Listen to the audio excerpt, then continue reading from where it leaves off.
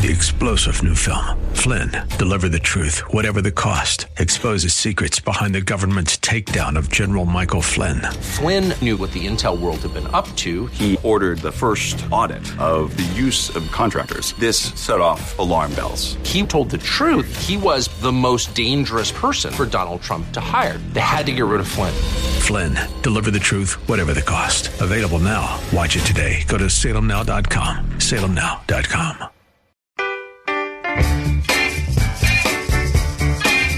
Say the word and you'll be free. Say the word and be like me. Say the word and bring it on. Earnestly seek to commend yourself to God as an approved worker who has nothing to be ashamed of, handling the word of truth with precision. We're glad you're joining us for today's program, A Word from the Word, with your host, Pastor Tom, who will unpack for us the richness and beauty of the Bible's original languages as they bear on key words and concepts from both Testaments. Our hope is that your walk with God will be strengthened and deepened, and both your understanding and application of God's Word will be enriched, and you'll be drawn to love it more and more each day. And now, here's Pastor Tom. Hello, friends, and thanks for joining me on A Word from the Word. We're now in the throes of the Advent Christmas season, the last Sunday in November having kicked off this 4-week prelude that, for us 21st century Christians, actually helps us prepare for what's now referred to as Christmas. We're now in the second week of this Advent Christmas season, and perhaps you're a newbie to the concept of Advent. As I've shared, I had the privilege of growing up in a mainline Christian denomination that celebrated the annual cycle of the Christian year, with one of my favorite times of the year being the Christmas season. Friends, traditionally these 4 weeks leading up to Christmas Day are referred to as Advent, which is actually a pretty cool word. Our English word comes from the Latin word adventus and originally stood for the arrival or coming of a notable person, thing, or event. For Christians, the foremost common focuses for these weekly celebrations have been hope, peace, love, and joy. However, they are certainly not limited to these particular themes. Other themes have been suggested and used. Well, in this year's Advent Christmas series, Christmas, Something New Was Brewing on Planet Earth. Today's installment, Part 2, is called First Contact. We'll be profiling Zechariah's and Mary's responses to the special announcement that came to them, recorded in the Gospel of Luke, chapter 1. And friends, as sort of a preamble to our session today, let's realize that God didn't come to simply visit us in the person of Jesus the Messiah, Jesus Christ, if you will, but he came to bring something. Recall Jesus' own words in Luke 19:10, "For the Son of Man came to seek and to save that which was lost." And his words in John 10:10, "I have come that they might have life," in other words, eternal life, "and have it to the full." Sadly, a text that has been brutalized by many in the church today. So, life, eternal life, not just a life that has duration, but a life that has dimension, a life that not only possesses salvation for our souls, salvation from our sins, but life that provides spiritual satisfaction now. In other words, the satisfying of our spiritual hunger and the quenching of our spiritual thirst. Well, friends, as I said, Luke chapter 1 introduces us to Zechariah, beginning at verse 5, which also provides us with both the political and religious setting for what is about to take place. In the time of Herod, king of Judah, there was a priest named Zechariah, who belonged to the priestly division of Abijah. His wife Elizabeth was also a descendant of Aaron, Both of them were righteous in the sight of God, observing all the Lord's commands and decrees blamelessly. But they were childless because Elizabeth was not able to conceive, and they were both very old. Zechariah was on duty and serving as a priest before God, and by lot was chosen to go into the temple and burn incense. Luke's account then goes on to inform us that when the burning of incense came, the assembled worshippers were praying outside. Then an angel of the Lord appeared to Zechariah. When Zechariah saw him, he was startled and gripped with fear. But the angel said, "Do not be afraid. Your prayer has been heard. Your wife Elizabeth will bear you a son, and you are to call him John. He will be a joy and a delight to you, and many will rejoice because of his birth, for he will be great in the sight of the Lord, and will be filled with the Holy Spirit even before he's born. He will bring back many of the people of Israel to the Lord their God, and he will go on before the Lord in the spirit and power of Elijah, to turn the hearts of the parents to the children, and the disobedient to the wisdom of the righteous, to make ready a people prepared for the Lord." Zechariah asked the angel, "How can I be sure of this? I am an old man, and my wife is well along in years." The angel said to him, "I am Gabriel. I stand in the presence of God, and I have been sent to speak to you and to tell you this good news. And now you will be silent and not be able to speak until the day this happens, because you did not believe my words, which will come true at their appointed time." Meanwhile, the people were waiting for Zechariah and wondered why he stayed so long in the temple. When he came out, he could not speak. They realized he had seen a vision, for he kept making signs to them. When his service was complete, he returned home. His wife Elizabeth became pregnant and remained in seclusion for 5 months. She said, "The Lord has done this for me. He has showed his favor in these days and has taken away my disgrace among the people." For now, Luke ends this portion of Zechariah's and Elizabeth's story, but he picks the story up again in the 6th month of Elizabeth's pregnancy, informing us that the angel Gabriel was again dispatched, but this time to Nazareth, to a virgin pledged to be married to a man named Joseph. And we all know, right, friends, who this virgin is. Luke continues by informing us that the virgin's name was Mary, and the angel said to her, "Greetings, highly favored one, the Lord is with you." Mary was greatly troubled by his words and wondered what kind of greeting this was. But the angel said, "Do not be afraid, Mary. You have found favor with God. You will conceive and give birth to a son, and you are to call him Jesus. He will be great and will be called the Son of the Most High. The Lord God will give him the throne of his father David, and he will reign over Jacob's descendants forever. His kingdom will never end." Mary asked the angel, "How will this be, since I am a virgin?" The angel answered, "The Holy Spirit will come on you, and the power of the Most High will overshadow you. So the Holy One to be born will be called the Son of God. Even Elizabeth, your relative, is going to have a child in her old age, and she who couldn't conceive is in her 6th month, for no word from God will ever fail." So Mary answered Gabriel, "I am the Lord's servant. May your word to me be fulfilled." Then the angel left her. Friends, finally, after 400 or so years of divine silence, the anxiously awaiting and wondering Jewish people are handed a new script.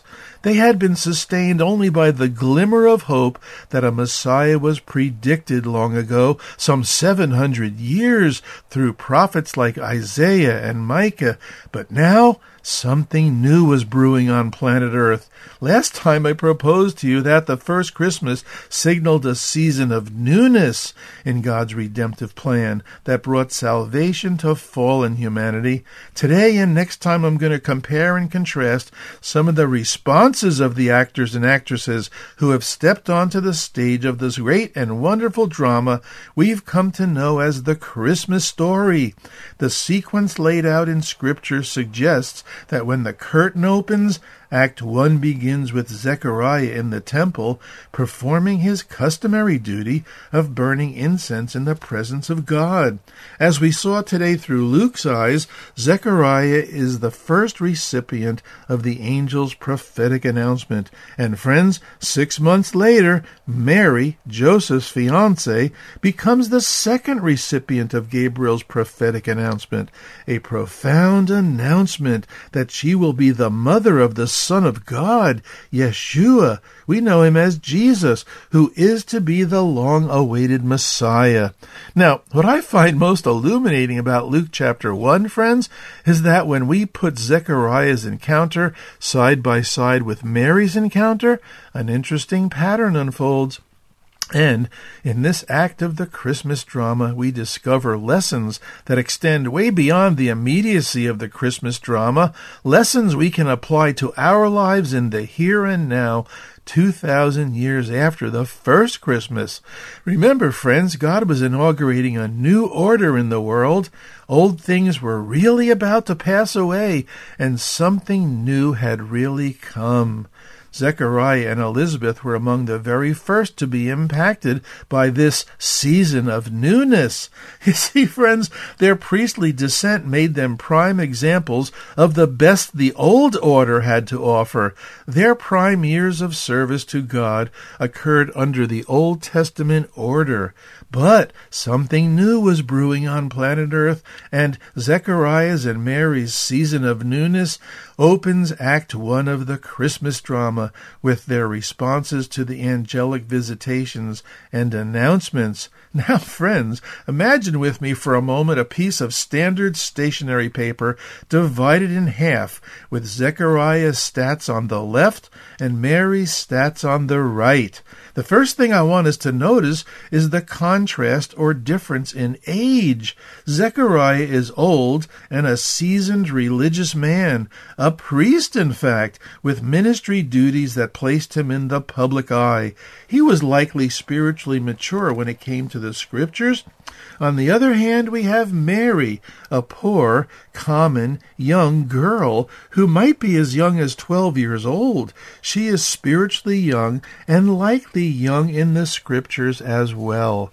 But we know that she had to be somewhat learned in her Hebrew Scriptures, since in Luke 1:46 through 53, her song, sometimes referred to as the Magnificat, contains allusions to over 25 Scripture references from Habakkuk, the Psalms, the Proverbs, portions of the Torah, and the prophets. Friends, I'd like to recommend that a wonderfully illuminating exercise would be comparing Mary's song in Luke 1:46 through 53 to Hannah's prayer in 1 Samuel 2:1 through 10, noting the similarities.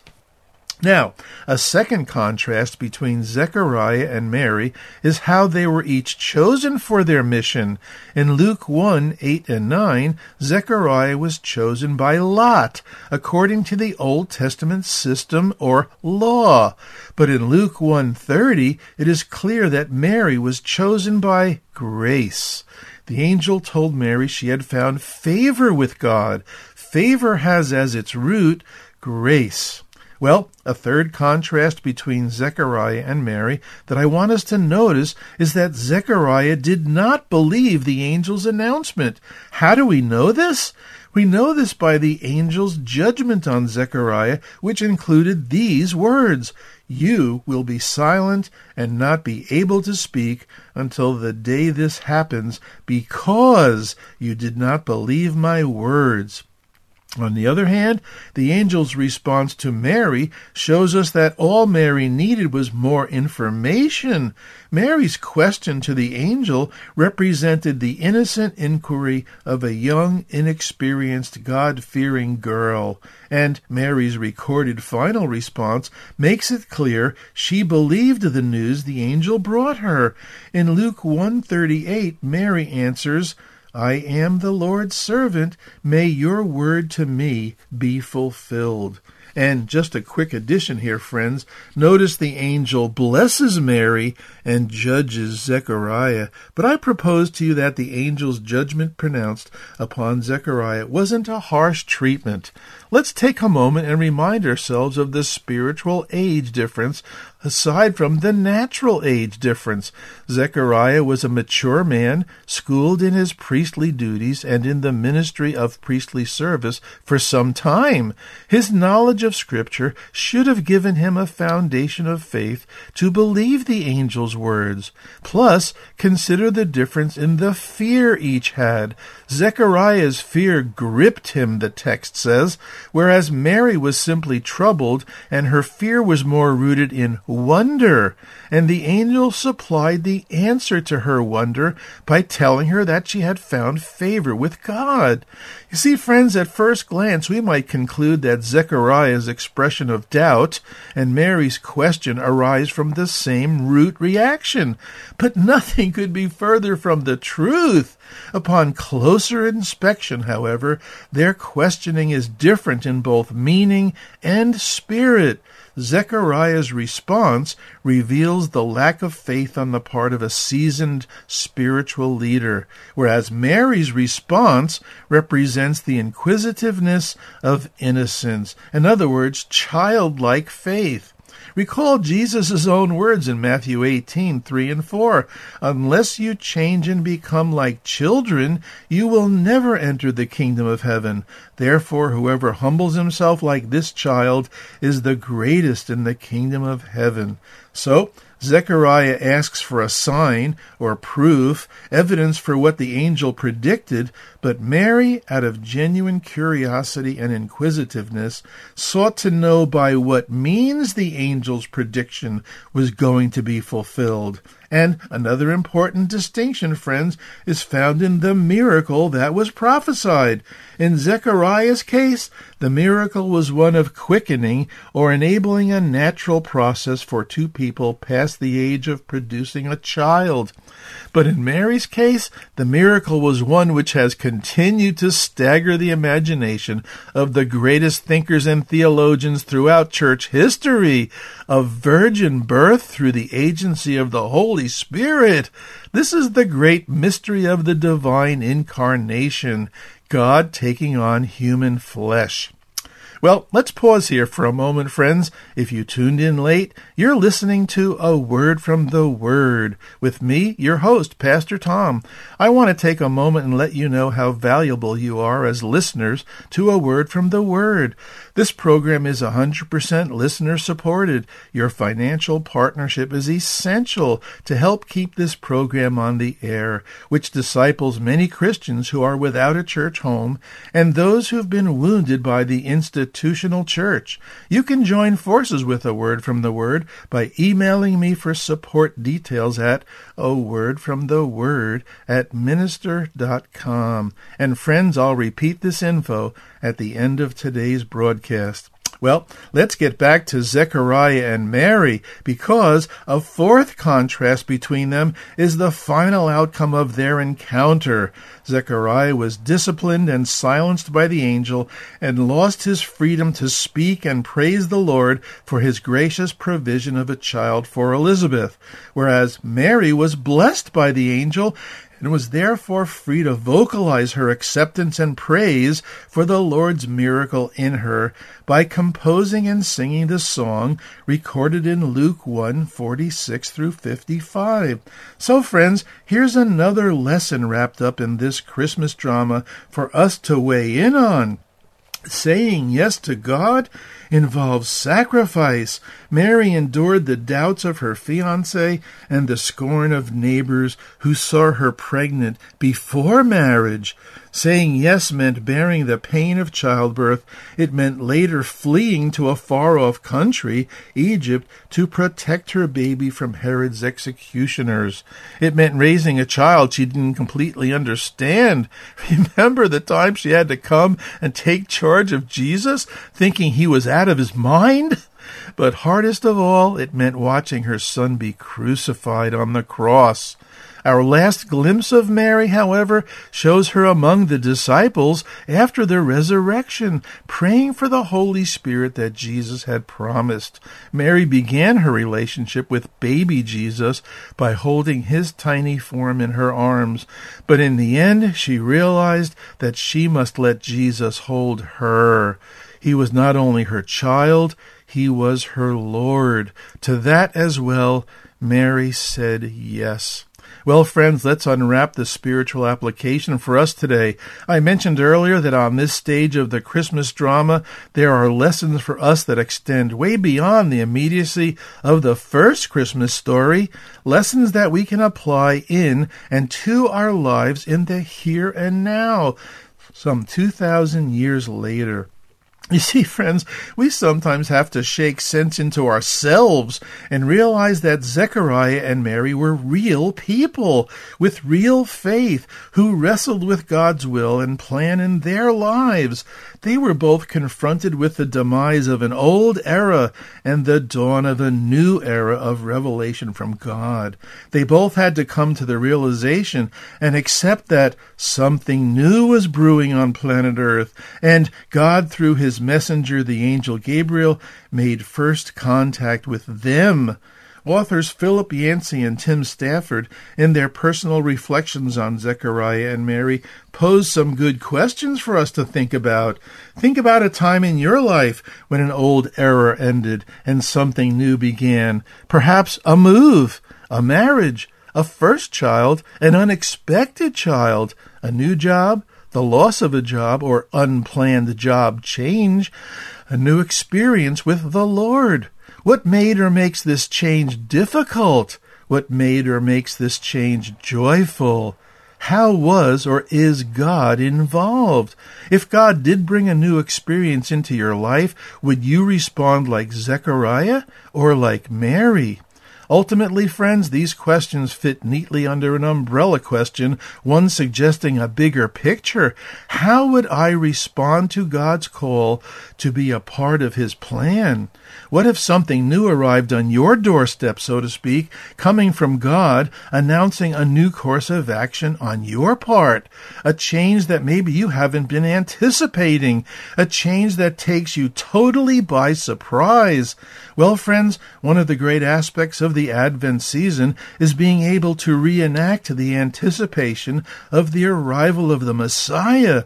These weeks of preparation actually serve to cultivate in us a sense of anticipating new things from God and not getting stuck always doing the same things in the same ways.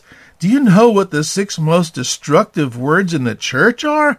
We've always done it that way. This also makes me recall the definition of insanity, doing the same thing over and over again, yet expecting different results. How about the famous saying by Mark Twain? And I love this one. The only person who likes change is a wet baby. Perhaps we should be wondering if something new is brewing on planet Earth for us, right here, right now. Perhaps there's something new God wants us to consider as 2022 is closing out and 2023 is right around the corner. Perhaps we should be more conscientious about making sure these Advent weeks recapture the true meaning of Christmas, not only in our individual lives, but in our families and in our church lives. Perhaps we need to be more proactive in preventing this season's holiday holiday and its spiritual reality not unwittingly get torn away.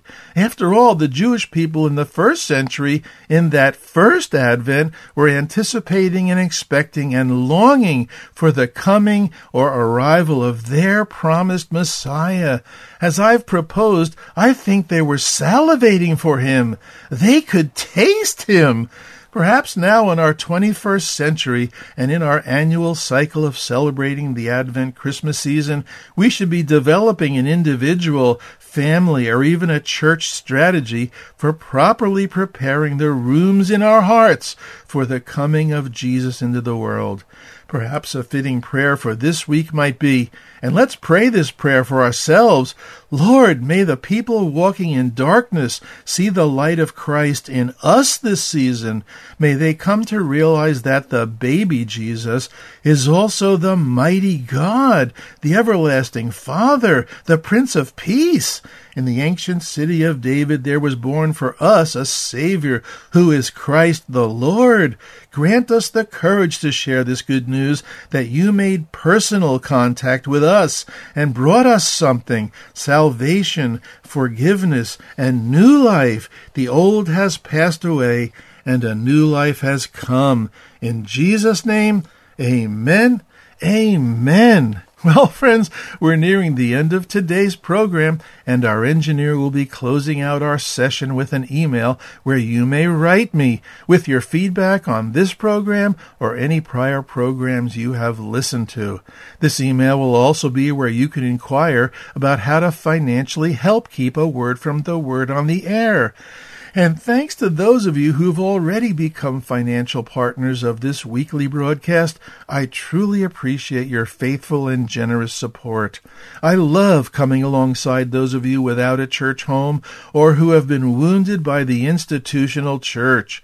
All podcasts may be accessed freely at faithtalk1360.com. That's faithtalk1360.com. Just search the menu for local program podcasts and then scroll to A Word from the Word.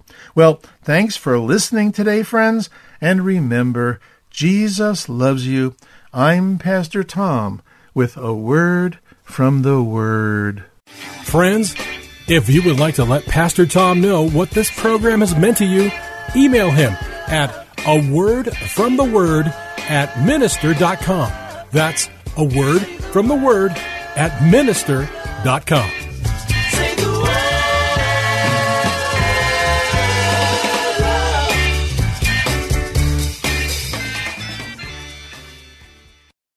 3-star General Michael J. Flynn, head of the Pentagon Intelligence Agency, knew all the government's dirty secrets. He was one of the most respected generals in the military. Flynn knew what the intel world had been up to. He understood its funding. He ordered the first audit of the use of contractors. This set off alarm bells. The explosive new documentary, Flynn, Deliver the Truth, Whatever the Cost, uncovers the facts behind this scandal. Flynn told the truth. He was the most dangerous person for Donald Trump to hire. I find out the worst enemy that I'm going to face in my life is right here in America. They took my assessment and they wanted me to change it. And I was like, I'm not changing it. They had to get rid of Flynn. With in-depth interviews, archival footage, and never-before-seen personal records of the man behind the headlines. I just felt like I was drowning. Flynn, Deliver the Truth, Whatever the Cost. Available now. Watch it today. Go to salemnow.com. salemnow.com.